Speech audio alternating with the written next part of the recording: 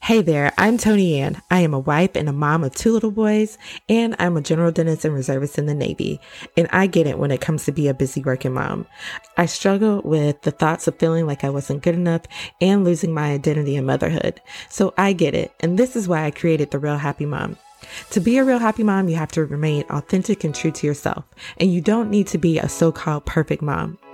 On the Real Happy Mom podcast, we'll interview real moms to chat about real life experiences. These guests and experts will help you to navigate the motherhood journey by providing answers to your questions and concerns surrounding raising children, self-care, confidence, and so much more. We'll have discussions that provide practical tips and resources that you can easily implement into your busy mom life. So if you're ready to get rid of the overwhelm and start being a real happy mom, join me in the Real Happy Mom podcast.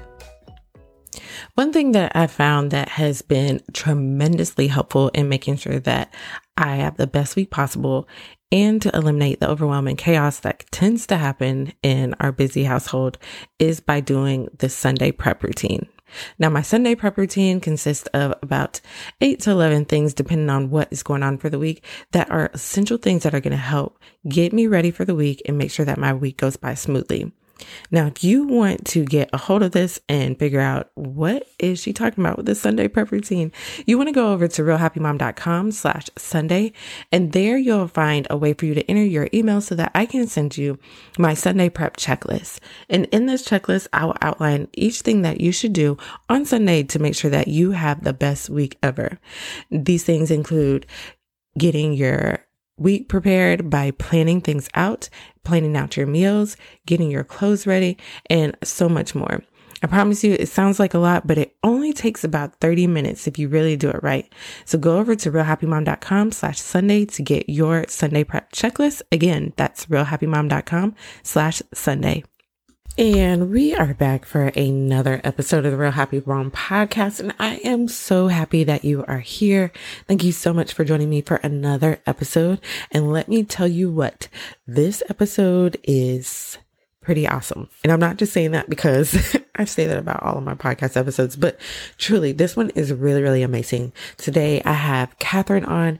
She is a 3-time TEDx speaker who has taught thousands of parents in a conscious parenting revolution for resilient, considerate, centered, and empowered kids who know their inner voice and honor it. Catherine has been coaching parents, children, and executives on conscious communication for over 16 years. And let me tell you what, she brought it in this episode. In this episode, Catherine is going to be sharing some ways on how we can change our parenting style so that we can communicate with our child better and not just try to control and use the authoritative type of parenting style, but use more of a cooperative parenting style that will allow our kids to be able to make better decisions, and it will help us out so that we don't have to constantly nag our kids to get things done. I love the way that Catherine talks and she teaches and explains things.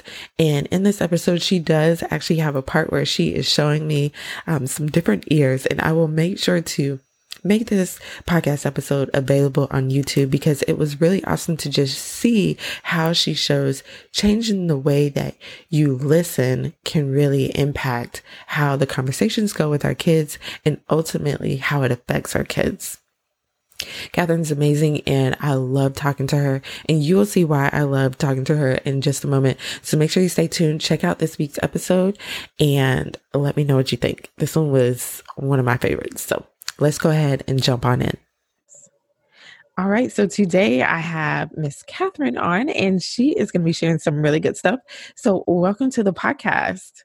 Thank you so much. I'm so excited to be here. Yes, I am so happy to get to talk to you. I know every time I see you, we just talk and have such a great time. And before I even hit record, we were talking for a good little while. So I was like, I know, exactly. Such beautiful rapport. And it's so great to be on your show. Yes, thank you for being here. And I want everyone to know a little bit more about you and what you do before we get started with our topic for today.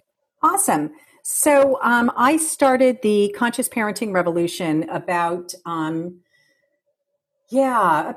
years ago. I have a 25-year-old son now. And when I was on, just beginning my parenting journey, he was like 2 years old. And my husband and I, who are both at that stage living and working in Hong Kong. And I was at that point a metals trader. I was trading non-ferrous metals, and, I was a commodities trader, and my husband's an architect, and we both had, full swing professional careers that we were both thriving in. And we were really stumbling with the parenting thing. It was like, wow, this is harder than anything I do. And for people who, have that experience as well, I can remember thinking, oh my gosh, for parents who don't get to wake up and go to their job and they stay home and parent, holy cow, man, holy cow. That is the most stressful job on the planet, and the one that we are least trained for. No resources, no manual, no real training. And somehow we're supposed to know how to manage these incredibly complex interpersonal dynamics, problem solving, conflict resolution. So I had gone to law school. I was trained as a mediator, and I was in a, dynamic at home where I was really, frankly, under-resourced. And that began my journey personally to be able to show up as the parent that I wanted to be. And it became my passion. And the thing that I've developed over the last 20 something years has been through my own, I call it my own PhD program. I started with one child, and then the second one came along, and the first one was a belonger. So super concerned about pleasing. And even with the pleaser, I was not sure how to respond in certain circumstances. And then down the road, about 4.5 years later, my daughter came, and she was so different. She was a completely different personality that I've learned to now know what to call. And it's called an autonomous child, who's extremely self-directed and less concerned with how other people feel. Not that, and this is where it's, again, part of my own education along the path was to learn that that doesn't mean inconsiderate. It means that when there's a really strong, self-driven, motivated personality type, that person and their needs around choice, and they're also around mastery, makes it feel as though there's a lack of consideration, when actually it really isn't that. It's that if I'm using a certain type of obedience, compliance, like do as you're told, discipline style in raising my children, then it will absolutely not work with that type of personality. It will just not work. And so the more power you use to get them to do what you want, to be considerate of you, ultimately, I think is what's behind it, but it feels like to be obedient of you. And the more it's an obedient, compliant, as opposed to, hey, I know you're really busy and you've got your thing going on here and that you're totally engaged with it, and it might be hard for you to find a break point. And at the same time, we need to find a break point for you to break out of what you're doing and for us to transition to something else. But knowing how to set that conversation up took me years. Got it. Now, this is something that's really interesting, how you brought up your own child and learning how to communicate with them, because I feel like that is one thing as parents, is being able to communicate with our children, because a lot of times it is a lot of that, do as I say kind of attitude. But I've learned now, even with my own two kids, that, their personalities are so different, and how they respond, just like you said, is completely different. So I was just wondering, for the moms that are listening, who are experiencing some difficulties, especially when it comes to communication, how can we deal with some of those roadblocks when it comes to communicating with our kids, so that we can actually, work together, and it's not like we're banging our heads on the wall when it comes to talking to our kids? Totally. I love the way you frame that, because there's a bunch of different ways to approach, harmony in families. And I like to talk about creating an ecosystem. My new favorite analogy that I've been using with some of the parents that are in my course right now is to really look, step back and to look at your family, nuclear family that you're working with, as your petri dish. And I know you're kind of a scientist, right? And so you're going to really resonate with this, I think. So, if it's a petri dish, we know that we can culture that dish with certain ingredients and certain things grow. And we can take another dish, because we're experimenting, and culture it with something else. and something else is going to grow. So if we look at our family system like a petri dish, we know whatever we've been doing up until now is essentially culturing what's being created and the dynamics that are being created. So we've got that down. We know what that dish creates. So now what we're going to do is we're going to take another petri dish out and we're going to start seeing, okay, let's start using some different types of approaches to things and see what it creates.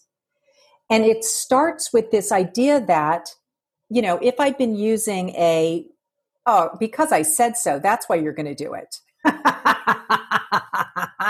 Approach to, creating behavioral change. What it does, and this is well researched, I refer to Dr. Thomas Gordon's research all the time on using a controlling form of discipline, which is based on because I said so, or, look, if you do it, you're going to get this. And so there's that carrot that you're dangling over here. Or you could do this approach. If you don't do it, this is what's going to happen to you, right? So it's the stick. So it's the carrot or the stick, which is what we call a controlling or behavioralist approach to conflict resolution. When you use that approach, you may get some changes in results.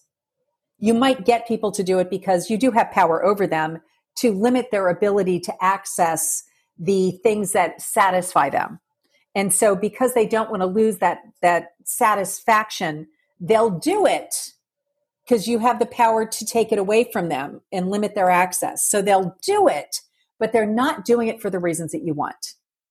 They're not doing it out of the consideration for you or out of the acknowledgement or recognition that it's time to end this and start something else. They're not doing it because they've learned and developed the skills to be able to transition from one activity to the other. And a lot of it is around transitioning. And the other thing we know is that if it were so effective, why do I have to do it each and every day over and over and over again? So it's a momentary, like I can get it to happen in this instant, but then I'm going to have to do it again and again and again and again and again. What you haven't taught them is the skill to transition. What you haven't really taught them, because it's a combination of two things that we want to look at the brand new world over here is we want to create within them the ability to stop what they're doing and start something else and to learn how to do that so that once they learn it, it's a learned skill now. You don't have to keep doing your thing over and over again because they've internalized how to do it. But the other thing we learned from Thomas Gordon was that if you use power over, you generate retaliation, rebellion, and resistance, and he called it the 3 R's. And all of his research is based on the fact that by using that approach, you actually cultivate what we then are going to call the secondary problems. So not only do you not get them transitioning from one thing to the other when you wanted them to, or shifting, out of watching TV or playing on their electronics and going to dinner or going to brush their teeth or going, whatever the thing is that you want to get them to do. Because I think that's a lot of our problems is getting them to stop and start what we want them to do when we want them to do it. And that's a huge thing. So if you use that old approach and you cultivate the 3 R's, then we know from Dr. Louise Porter's research that 75% of the problems that we're dealing with are the other things that we created by using that approach. So those are the secondary problems or the resentment flows. So that's where a child will either do it and be mad that they're having to stop what they're doing because they don't feel understood and acknowledged from their perspective. And so they'll do it, but they'll be mad at you for having to have to do what you wanted to do. And not feeling like the way they were feeling about it was even acknowledged or heard. I hear parents say to me, yeah, my kids are always saying you don't get me. And it's because you don't. And it really is a gift when they say that to you to recognize, gosh, I guess inside of them, from their perspective, they don't feel like I got them. And if you pause to take a minute to reflect back what was going on for them when you made that request, they'll feel a lot better. They'll do it more willingly. So the work that I do is around giving parents the tools to be able to not have any resentment flows, to be able to not have 75% of those disruptions that they started because in their petri dish, they didn't realize when they used this ingredient, it grew all of this resentment. And so you don't put that in the petri dish anymore. You don't have all of this stuff being created. Nice. I love everything that you were talking about there because I was just sitting there thinking, I'm like, oh God, am I growing a Uh-oh. petri dish? Oh my God, what's in my petri dish? I know. I was like, I need to check my petri Uh-oh. dish. I don't know what's in there right now. But I you love brought it. up something really good that I once you said it, it's like a light bulb went off, and it was about the 3 R's, how we can get them to do it, but what you get are those 3 R's. And You do. I see You it do. so vividly. Like it's kind of crazy. So I'm thinking, I'm like, okay, so I see what I'm doing now and I see what it's Yeah. creating. What are some of the alternatives so we don't create that? Absolutely. So, you can see that if you're doing what I like to call is solo problem solving. Solo problem solving is it's time to do it. I told you it was time to do it. Now do it. Right? That's just you in a solo trying to get a change happening, evoking a different behavior from a person. Collaborative is where there's a conversation. So, I teach a course. It's a 90-day parenting reset. And, the reason I bring it up is that I'm going to start listing some skills for you, right? Things that are going to be the answer to your question. But I can tell you from having run a course now for 20 years that no one person goes, oh, okay, I got it. Active listen. I'm going to actively listen. Got it. Check the box. Nobody knows how to do that. So the first thing I want to say is, yes, you're going to learn something called active listening. And it is a skill. It is a magic wand. And when you can actively listen resistance and know how to reflect back what someone is feeling and what they were needing by not doing what you wanted them to do. Why are they not doing what you want? I like to say the no to you, no, I won't do it, is the yes to me. There's something in me that I'm saying yes to when I say no to your directive. Now, what is it that you're saying yes to inside of yourself? I'm wondering about that. Not putting it into my mind of you are being disobedient and I wanted to say a little shit. You're being,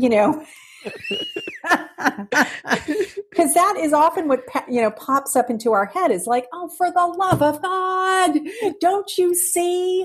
I'm the orchestra conductor in this family. I just need a little cooperation. I just need a little support. I just need you to do what I need you to do when I need you to do it, right? Because as parents, we have so many things going on, and we're not just doing one thing, which is the parenting of our child. We're parenting our child. We're paying our bills. We're keeping the electricity on. We're answering the phone. We're managing with our parents. I mean, we have so many other things going on in our world, and our little one doesn't realize all the stuff we're doing. So we just want them to be cooperative and do what we want when we want them to do it. And guess what? I like to talk about, we use rewards and punishments like a remote control. We want to just say, do this and have them do it. And I've done a few TED Talks. One of my TED Talks, I really just developed that entire idea. And the idea is that, rewards and punishments, we want to use it like a remote control. Like I just push this button, I say these words, and you do what I want. But our kids are not TV sets. And so the problem is because they're not appliances or television sets, we can't get them to do what we want them to do. Or they'll do it because we add enough of a threat to it that they'll do it, and they'll do it because they're afraid of us. So you can get them to do what you want without taking them into consideration and just have a solo problem-solving modality in your petri dish.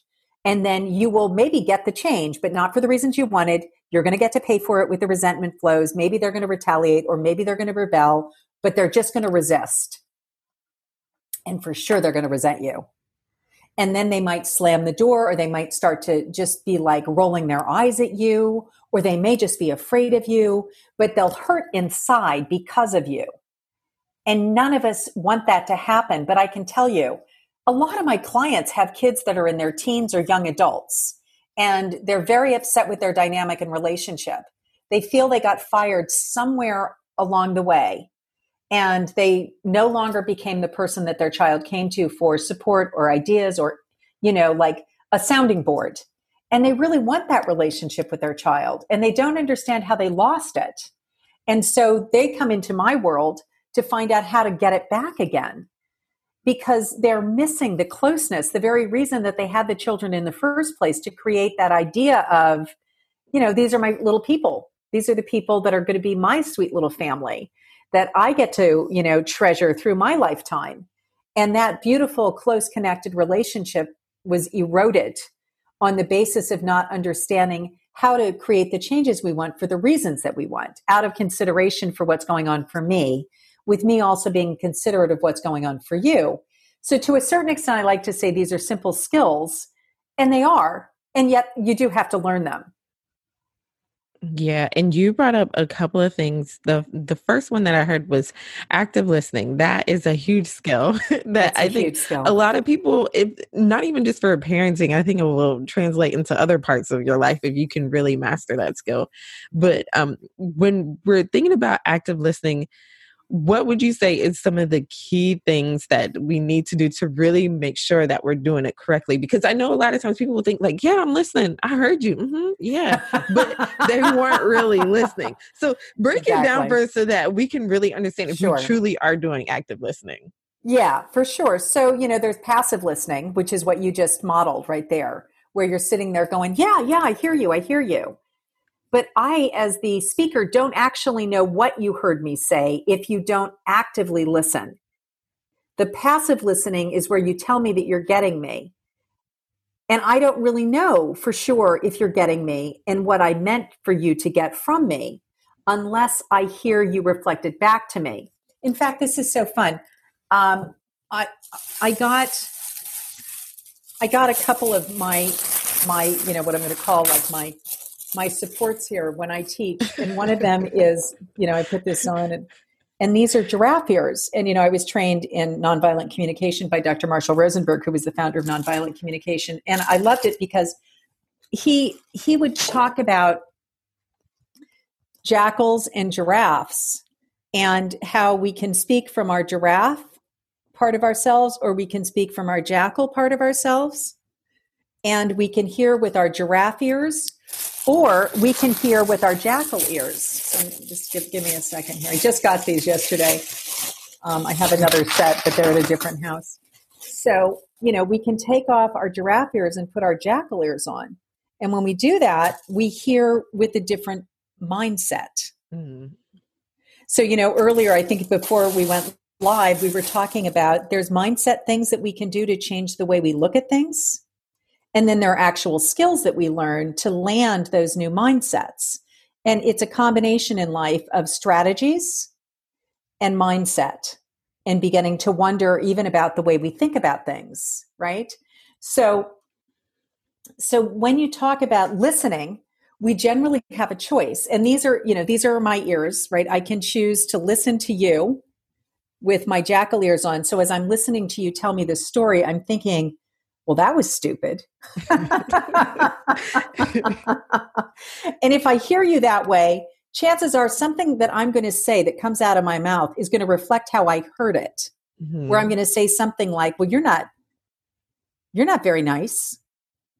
That wasn't a very nice thing to say to me. You never think about me. You're so selfish. And, that's a particular mindset of how I heard you speak. And so like in my course, I do a lot of sort of like stepping back when we listen to people. And, and the way that in nonviolent communication we talk about it is now I'm listening to you with a whole different set of ears. These are my giant giraffe ears. And Rosenberg used giraffe in order to signify that a giraffe has a 75-pound heart. It's the largest hearted mammal. It's a massive heart. So no matter how you speak to me, no matter the awful words that you use, the things that you call me, I have a translator because I put on my giraffe ears. And because I believe that when people can't meet their needs, they have feelings that arise, and then they start to drown in those feelings. And I call it the tragic expression of their unmet needs. So when I hear, no matter what they say, even awful words through my translator, then I'm able to put my giraffe heart into this conversation. And then when I speak, I say things like, you're really hurting. That was so disappointing. I can see how hard this was for you. Right? So even when they're drowning and they're exhibiting through their behavior what we call these tragic expressions of their unmet needs, we don't have to judge it and then speak about it like, how dare you speak to me that way? In our family, we don't speak to people that way. Now you go to your room, right? So then that person on the other side feels completely misunderstood because, yes, the words that they were using and the way that they were behaving were not okay with you, but they also weren't about you. They were about what was happening inside of them, and it was the tragic expression of their unmet needs. So when we start to change our conversations and not just passively listen, but actively listen, the dynamic is that we're listening. I always listen for one of the R's. Is this person in retaliation, rebellion, or resistance? And if they are, I know that I contributed to the experience that's going on inside of the other person because life is a dance. And something about the way that I was being connected with something inside of them that put them into some level of discomfort or pain or a quandary. My daughter at 5 years old would say to me, Mom, I don't want to do what you tell me to do, as if I don't matter. Mm. But I don't want you to feel like you don't matter either. But right now, I don't know what to do. And at 5, she could say that because she could recognize that, without knowing it, we'd created in our Petri dish a paradigm of it was either me or her. So this is what happens when we create family systems which use either an authoritarian approach, which is a do as you're told approach, because I said so, because I'm the parent and I see myself as this is my right to make you do stuff because of my role as a parent, and I perceive and define that role as the boss. If I set up that as my paradigm in my family system, the other person feels marginalized all the time. Like they don't matter, their needs shouldn't matter because I told you what matters now is what I say matters. But the reality is that children are people too, and they are going to have something inside of themselves that is coming up for them. We can continue to marginalize it, ignore it, and pretend it's not there, which is what an authoritarian does. But if we want to teach children to be considerate of us, we have to be considerate of their underlying unmet needs as well, if they just do as we're telling them to do, because they're people. Even children are people. Children are people too. We cannot ignore that. And yet the dominant style of parenting pretends that they just are supposed to do as they're told. And if they don't, they're disobedient, disrespectful. And we then start telling ourselves stories which create our own emotional storm. We call this demand thinking. And when we have this, they should have thinking in our head, it's a type of demand thinking. And nothing that comes out of our mouths actually is coming from the heart. It's coming from judgment. And when we create that judgment-based right, wrong, good, bad, then we begin to have feelings about our children that we activated because of the way we thought. And I mean, I'm saying a lot that is actually very deep. And it goes right back to the core of how we even think about ourselves and what we think about communication. And my experience is that I never thought about any of this very deeply until I was a deer in headlights when my son was 2 years old, about 23 years ago. And then for the next 23 years, it's all I've been thinking about. It became my passion to understand, what does this mean? How I'm speaking to you is implying a lot of embedded assumptions I have, not only about you, but about dynamics and, relationships. And all of it is something I'm so thrilled that I've gotten to spend a good portion of my life thinking about. And there have been some great people who came before me who were nominated for the Nobel Peace Prize, like Gordon, around this discovery of the 3 R's. Because the implications are not just within our family system and the nuclear family, they also play out on the world stage. When I believe you should do as I say because I have power over you, not only within a family, but within a community, within a society, between countries, you can see we justify our next steps based on an original assumption that because I have the power and I'm the dominant culture in my family, I have the power, and I obviously am the dominant culture because I have the power. I can make you do things on the basis of the fact that I'm your parent. And when we begin to realize that, it's not that we then become the doormat and we let everything just happen. It's not that we're okay with everything. I still get to tune into, I'm not okay with that. I do need support. I do need transitions. It's just that now how I go about creating those transitions is based on a whole different school of thought. It's that when I experience your resistance, I know that there's something going on inside of you. And my best chance at getting you to change your behavior is to understand what that is. And I will model what it is to be considerate of someone else by listening to what I'm guessing you might be feeling and needing that's getting in the way of you being able to do what I've requested. Yes. I feel like I just went to your TED Talk. That was really good. I'm sitting over here like, yeah, I'm going to do better. Yes. No, I wanted you to touch on just one more thing, because you brought up some things that I think were just absolutely beautiful. Like when the way that you described it and the way that you explained it. One about active listening. So now we're clear on what that actually looks like. And then you talk about collaboration too, as well. How it's not just do as I say, but we're working together and we're doing this together. So how can, or share with us what it looks like to actually, be collaborative with our kids? Because I think we've been so into this whole authoritative type of state that I don't even think parents even know what it looks like to be collaborative with a child. Totally. So let's just take a scenario, right? So let's say that your, child, and I'm sure that this is going on right now, given that everybody's, in the situation they're in right now. You've got a child who's got everything spread out on the kitchen table. And you just need to get it cleaned up so you can serve dinner. And maybe it has to do with school, or maybe it has to do with a project, or maybe they're just setting up their Legos or whatever it may be. And so you say, time to clean up, time for dinner. And your child doesn't do anything. They continue to play or put together their dolls or their Lego or whatever they're working on. And it's as though you never even had said words. They have completely ignored you. Because I hear people say to me, my kids don't listen to me. And I'm like, oh, God, I hear you. And so it's that they aren't listening. I don't think that if we did a hearing test, it wasn't that they didn't hear you, right? I'm pretty sure their hearing is fine. They heard you, but they didn't take on board the transition or the behavioral change that you wanted when you spoke. So you end up saying it again, and you've got a lot of bandwidth, maybe, or maybe you don't have much bandwidth. It could be that you're already like, oh my God, this has just been one heck of a day.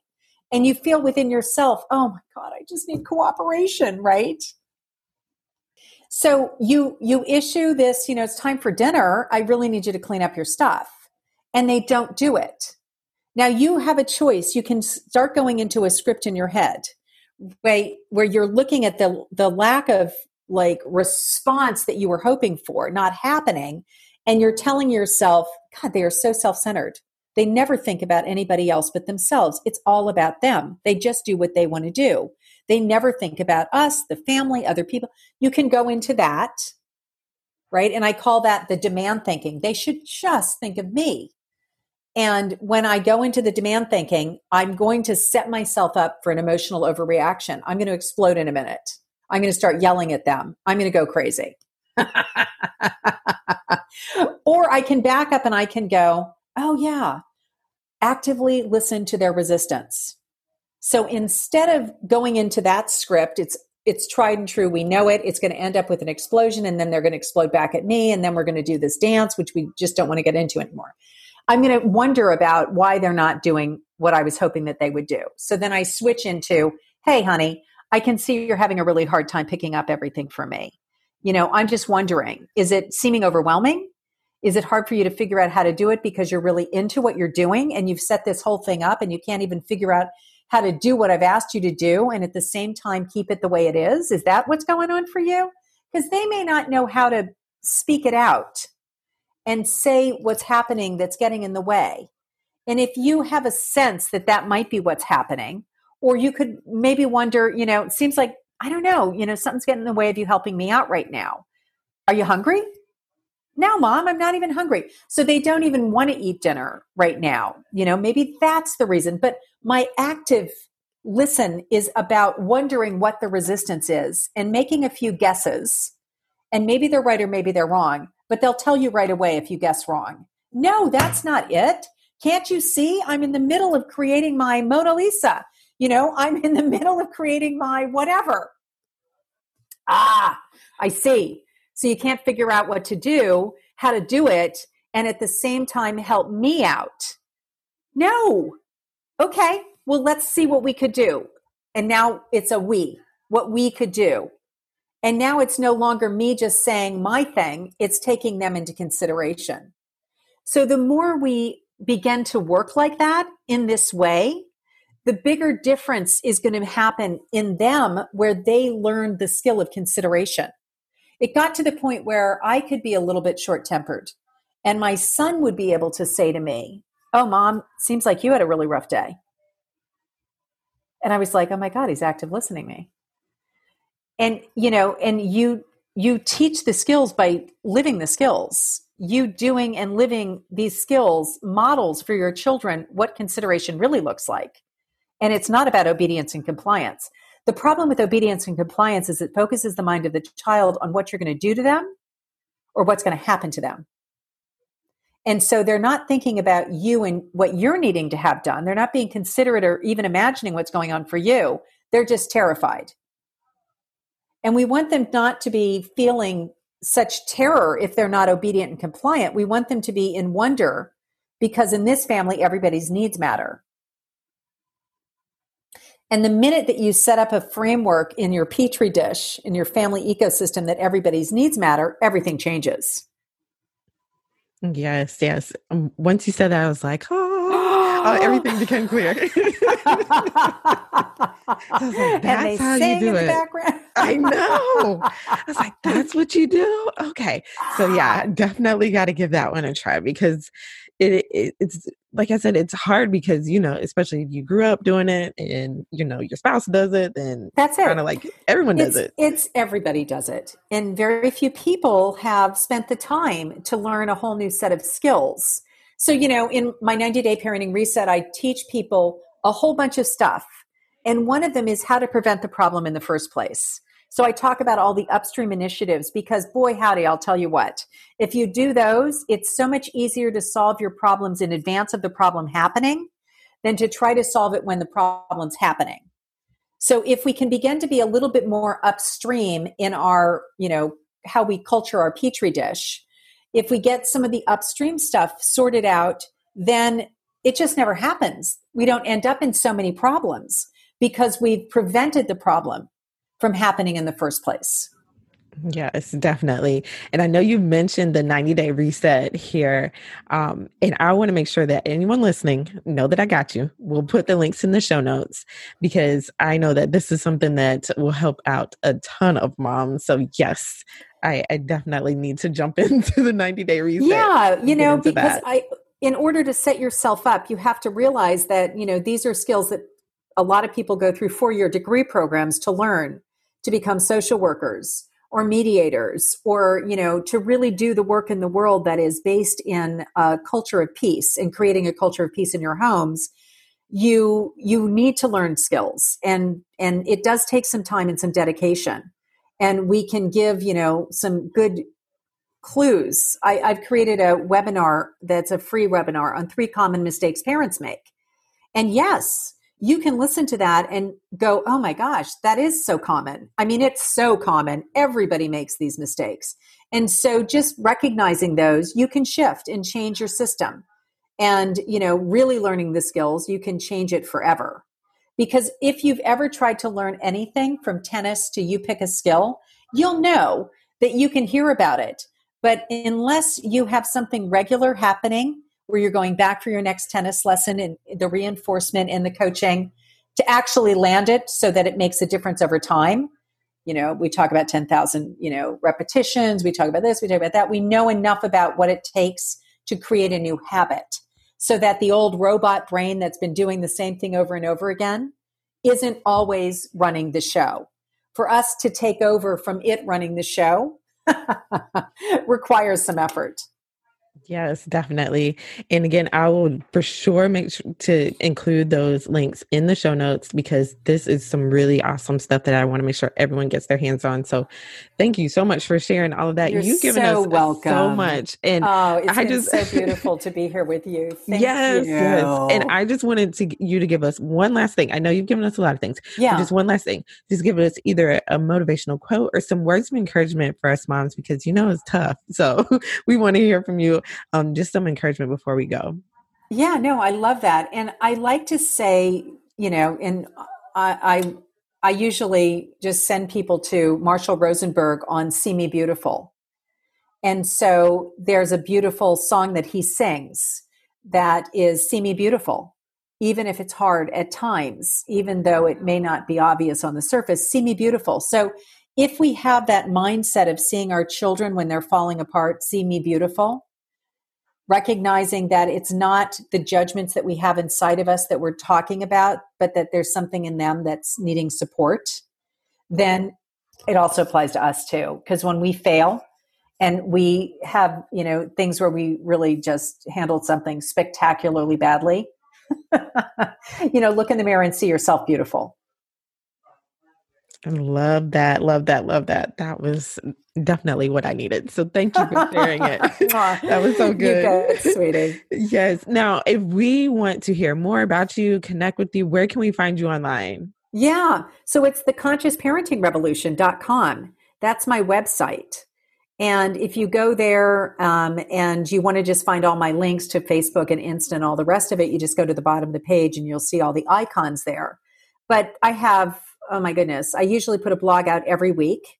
So I've got a ton of blogs on like mom shaming and all this kind of stuff that we've all experienced when somebody else has a lot of judgments about us and how to get through that. And I have a newsletter people can sign up for, and they can also find the link to my free webinar. Awesome. Awesome. And again, I'll include that in the show notes. Again, Awesome. Thank you so much. This has been amazing. Thank you. It was so great to be on with you today. Now that does it for this week's episode of the Real Happy Mom podcast. To find the links in the show notes, make sure you head over to realhappymom.com/103. There you'll find all the links that were mentioned, as well as a kind of a recap of this episode in a blog post form. I love having Catherine on, and if you love listening to her on this week's episode, make sure you do me a favor and rate and review. This lets me know that this podcast was helpful, and it also lets podcasts, platforms like Apple Podcasts and Spotify know that this is a great podcast to listen to. Now that's it for this week. Make sure you tune into next week for another full episode. Take care and with lots of love.